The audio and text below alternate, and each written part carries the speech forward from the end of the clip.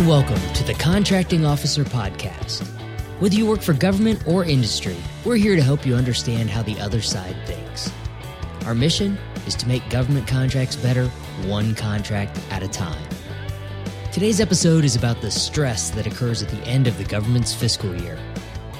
We'll walk you through some of the reasons why it's so stressful and offer up a few simple suggestions for how to make things just a little easier.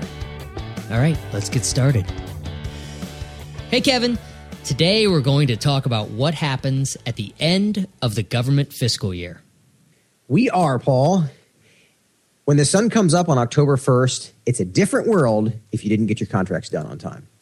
So before we get started, I have a couple of updates. For those of you who are local to the Tampa Bay area, I'm doing a TEDx talk on September 5th. I'm really excited about it. It's called Why the Micro Niche is Mighty. It'll be September 5th here in St. Petersburg. If you want to register for it, go to TEDxTampaBay.com. Should be a whole lot of fun. Hope to see you there. All right, you have the floor, Paul. What are we talking about here? We're talking about the fact that unlike the money in your pocket, the government's money may disappear at the end of their fiscal year. So the government fiscal year runs from October 1st to September 30th. September 30th is literally the last day that certain kinds of money can be spent. Congress passes it out on a timetable, and we talked about in podcast 19, The Colors of Money, we talked about some of the things we're going to touch on later in this episode. But money comes from Congress as 1 year money, 2 year money, 3 year money. So on September 30th, some money isn't available anymore. And to make matters worse, some agencies have even created an imaginary end of year by pushing that September 30th up a little bit so that they're, it's an accounting system lockdown so that all their books are done and everything can get processed through their system. But I don't know if that's actually legal. I think a contract signed on September 30th still counts, even if they've said that, imaginary wise, that things are locked down. So, Kevin, I mentioned we've talked about some of this before. Can you run through the bona fide needs and all that stuff that we've mentioned? I can. There's a concept called bona fide need rule, and there are three pieces to that. Their purpose, time, and amount have to match. So in other words, the purpose of the money, is it set aside for construction? Is it set aside for, or is it allocated, is it allocated for construction? Is it allocated for 1 year consumable items? Is it allocated for the next F-22, whatever, right? There's a purpose specific to that money. Then, of course, there's the amount. If the Congress gives you $100, you spend no more than $100. Yeah. Period. It's pretty simple. Math is pretty easy there. And then here's where it gets real fun, and why we're talking about this issue of end of fiscal year is the third piece is time, and it has to be obligated in the year that it was appropriated. That's so much fun to say. It's a tongue twister. Right. So most of the time, the rush is about 1 year money where it's done at the end of this year. But 2 year money also has an expiration date. So at the end of the second year, you might be panicking to spend that. And for example, we had 3 year money, which is systems for procurement, for buying a system of some sort. I've had source selections. I kid you not. For all the planning that goes into a source selection, we had some money that we wanted to be able to buy this system with. It was 3 year money, and I kid you not, it was going to expire. So in the middle of a source selection, you have this other thing in the back of your mind of, oh, wow, we have to get the source selection done by a certain date so that we can use this portion. Now, it wasn't all of the money, but it was some of the money to pay for this particular product. That kind of stuff happens. Something else to consider is what's called the Anti-Deficiency Act. And that specifically says you, contracting officer, can't spend money outside of that, of this time zone, et cetera. So if you spend money outside of the time bounds, outside of the amount, or outside of the purpose, that is the rule that you are breaking. If you break the bona fide needs rule, then you're in violation of the Anti-Deficiency Act. Bingo. And so why is this really a big deal for people? Is it if you lose, quote, and using air quotes, if you lose the money by not obligating it on time, et cetera, the mission, the customer, the program manager, the contracting officer's representative, and the contractor, all of them could suffer for it. I mean, in fact, they will in some cases, because the expectation is I'm going to get this stuff, and now the money's poof, gone, right? Nothing gets bought, nothing gets sold. So because of this, some contracting shops turn into sweatshops during the end of September. The joke is that my wife would bring in pizza for us because we're going to be there till midnight on September 30th, depending on where you work. That is a reality. At the same time, I've been in offices where someone brought, like $160,000 to buy something at 11:08 p.m. on September 30th. And I say this kind of tongue in cheek, but as much as I don't want to tell them this, the reality is I can't get that done. Now, you could make all the arguments of, the planning should have happened. You have 52 minutes, Kevin. Happen. You have 52 minutes. Why can't you do it? That's right. And I had like 6 other things ahead of that. But just be aware of that sensation. That's the purpose of this cast, is to help people understand the emotional frustration that sometimes can drive, I'll just say it, irrational behavior and locking horns at the end of the fiscal year. Let's put this specifically into the context of why should the government care about the end of the fiscal year money. The government should care and does care because money could be no good on October 1st. So if it could be like Tuesday, September 30th, everything's fine. And then like you said before, poof, October 1st, no money, gone. And keep in mind, this is essentially the final stage of a long process. Started out with, depending on how complex the system is, but even if you're just using this for services, for consumable services, there's still a planning process that started years before, where the agency went to Congress and said, hey, I need this much money to do these following things. There's a planning and budgeting process. Then the funds get allocated, then they get committed, and then they finally get obligated on the contract. So it's the last, it's like the last step in a long process, and it's the one that tends to create the most emotional frustration when it's not done correctly. But let's focus on what can we do to make sure that when we get to the obligation stage, we're not all clueless. Right. The acquisition schedule is built to make sure that the money doesn't go poof. The schedule's built to get it done before September 30th. But unfortunately, lots of complications occur. So you could spend a lot of time and energy trying to make sure that you're done, say, beginning of September, give yourself plenty of buffer, and still be in the situation where you get to the end of the year and everyone's super stressed because the money is going to disappear.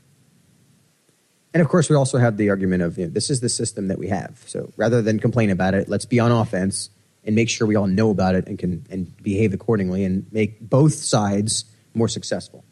So why does industry care? It's really the same reason. In the air quote real world, money doesn't disappear.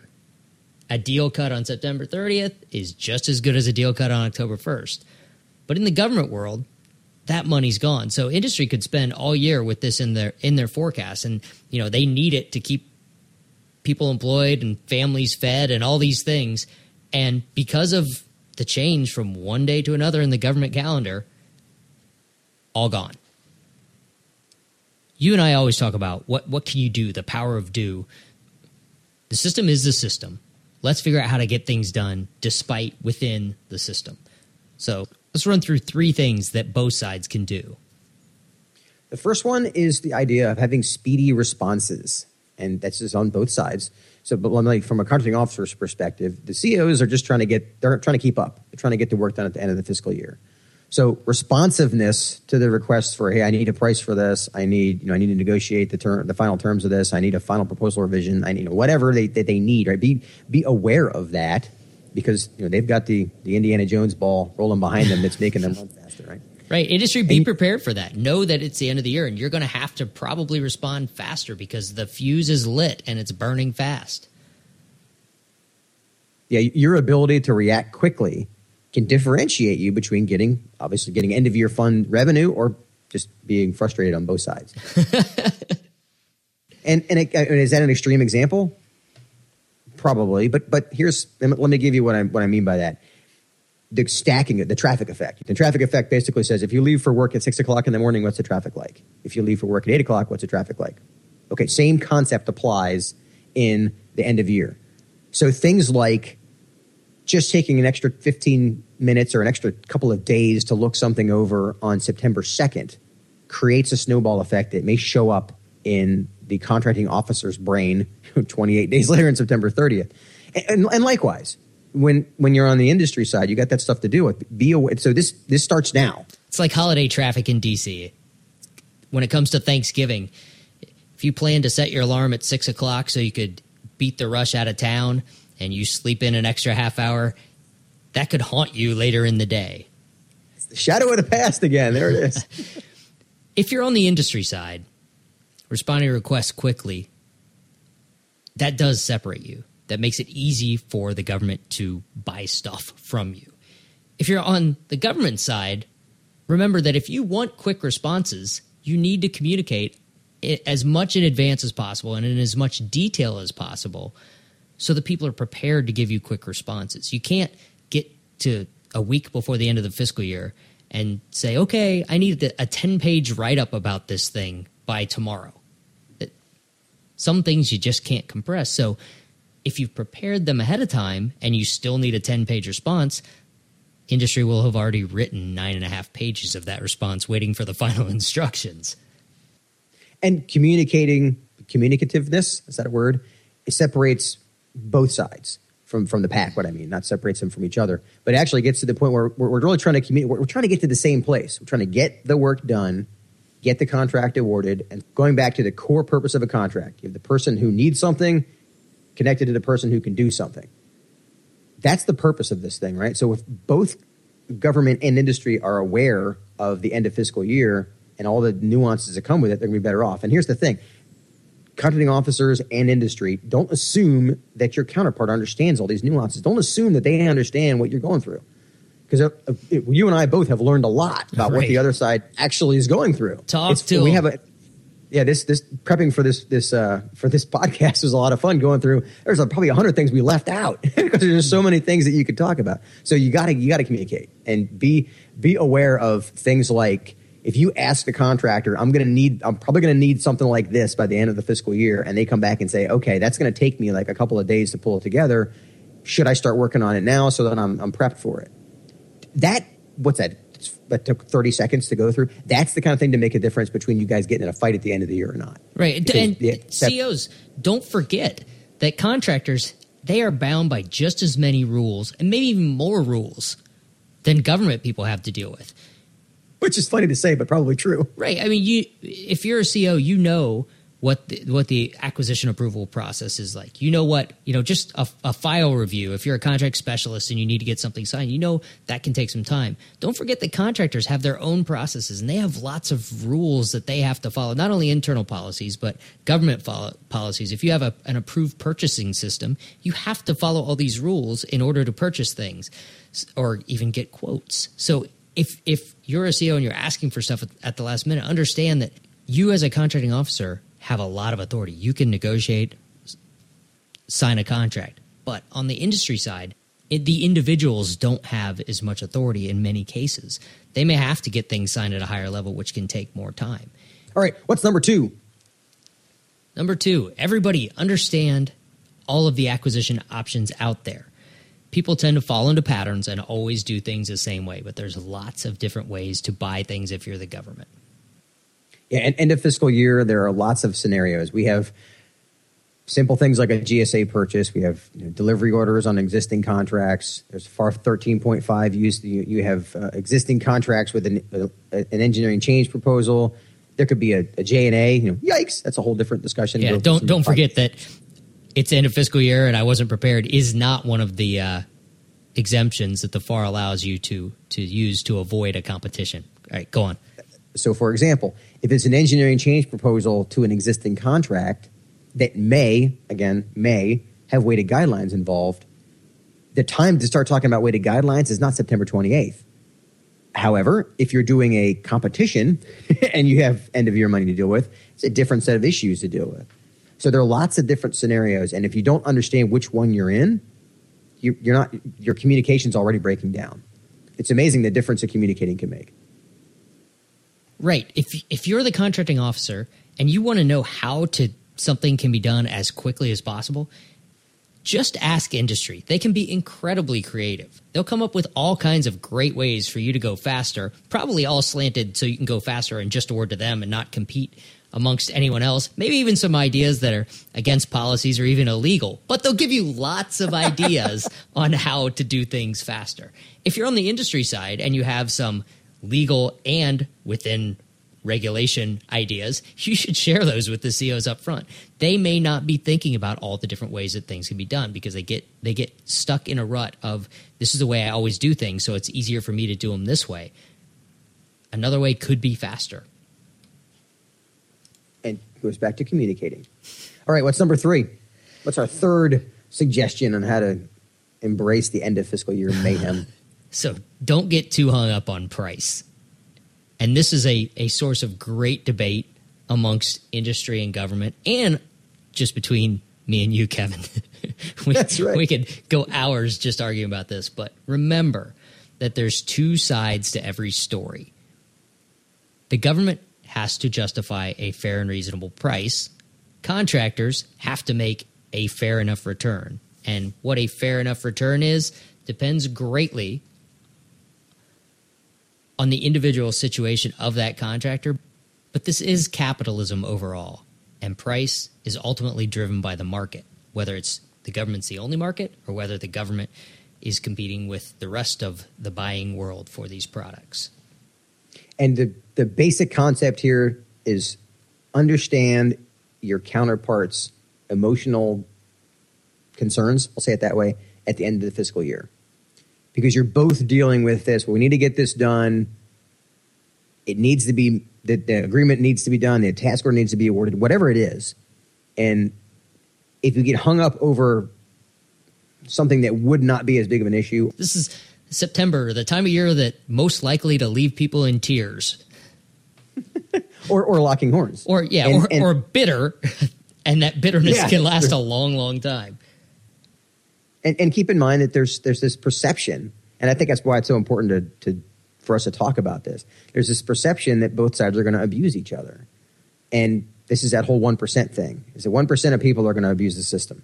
Most people they're just not aware of the emotional impact on both sides. And again, as a contracting officer, I did not understand the amount of effort that it went into decreasing the contractor's profit by, say 3% based on some variable, right? Because like you mentioned before, they have to go up their chain and get that because they have to get that 2% approved because it's impacting a whole lot of other things in their company. And for me as a contracting officer, I'm looking at the weighted guidelines. I'm looking at my negotiation. I got a plan that's built by me and a lawyer and a pricer, and we're all at the table. That's different.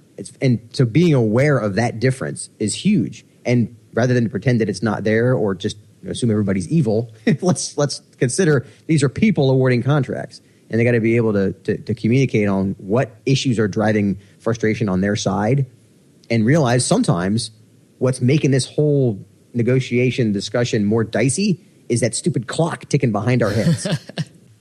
and here's another, I'll throw in a last one here is that don't expect miracles on each side. I foot stomped that a lot because I wasn't as aware.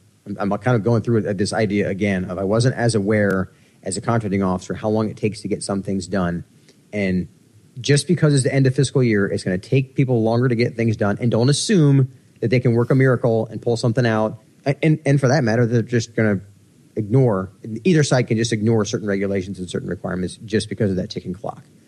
Because if you're a shareholder in a publicly traded company, the answer that they didn't follow a policy can't be, oh, but it was September 30th. Right. It goes, but it was September 30th doesn't fly on either side. So let's be aware of how we can minimize the impact of it. Okay, to wrap this up, understand what type of money you're dealing with. Be ready to talk about what kind of money you have because the whole idea of money disappears may be foreign to people on the industry side. It's very familiar to people on the government side. But if both sides talk about what kind of money it is, everyone understands what's going to be necessary come the end of the fiscal year. Let's talk about it. Let's be aware of this so it doesn't come up on September 20th and go, oh, whoops, this money's expiring. Guess we better start sprinting, which, happens. One more thing on the power of getting stuff done and going back to the traffic effect that you talked about before. One thing that I screwed up on early in my contracting officer career, before I really recognized what end of year is like, the power of getting everything that's not end of year related done in advance so that when it comes to the end of the year, the only things that have to be done right then are the actual end of year things. great power in planning ahead, even though sometimes I understand that's not possible, but I also understand that I could have been a lot better at it, and I got better at it. All right, thanks for joining us today. If you like the CO podcast, please tell a friend. So if you're eating your Cheerios and listening to the podcast, it's time, set down the spoon. You can text a friend and tell them about the podcast, but you got to do it fast before they get soggy. Remember that we're talking about things that our friends have told us are important to them or misunderstood. We get most of our topics as suggestions. So let me know what you want us to talk about. Email us topics, paul@contractingofficerpodcast.com. And remember, if you need help with the government market, you can join the Skyway Connection community. The Skyway Connection community is essentially a forum for people who want to learn more about the government market. You get things like an RFP score, you have the Ask a Contracting Officer forum, and lots of resources and tools that go way beyond the kind of stuff that we talk about here in the podcast, but also are ground level enough that you can just learn and get the answers that you need. Simply go to skywayacquisition.com/connect to get more details, or you can try it for free for 2 weeks by mentioning the podcast when you call Joe at 877-884-5280, extension 110, or mention the podcast when you email connect@skywayacquisition.com. A couple different ways to get in touch with us. All right, Kevin, I'll talk to you later. See you, Paul. Okay, that's it for this week's episode. As always, send me your questions, comments, and complaints to paul@contractingofficerpodcast.com. Thanks for listening.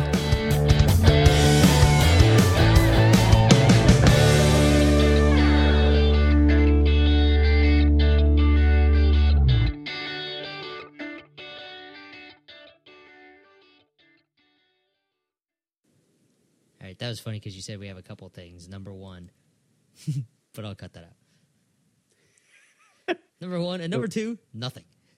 Nothing. It's so funny. All right.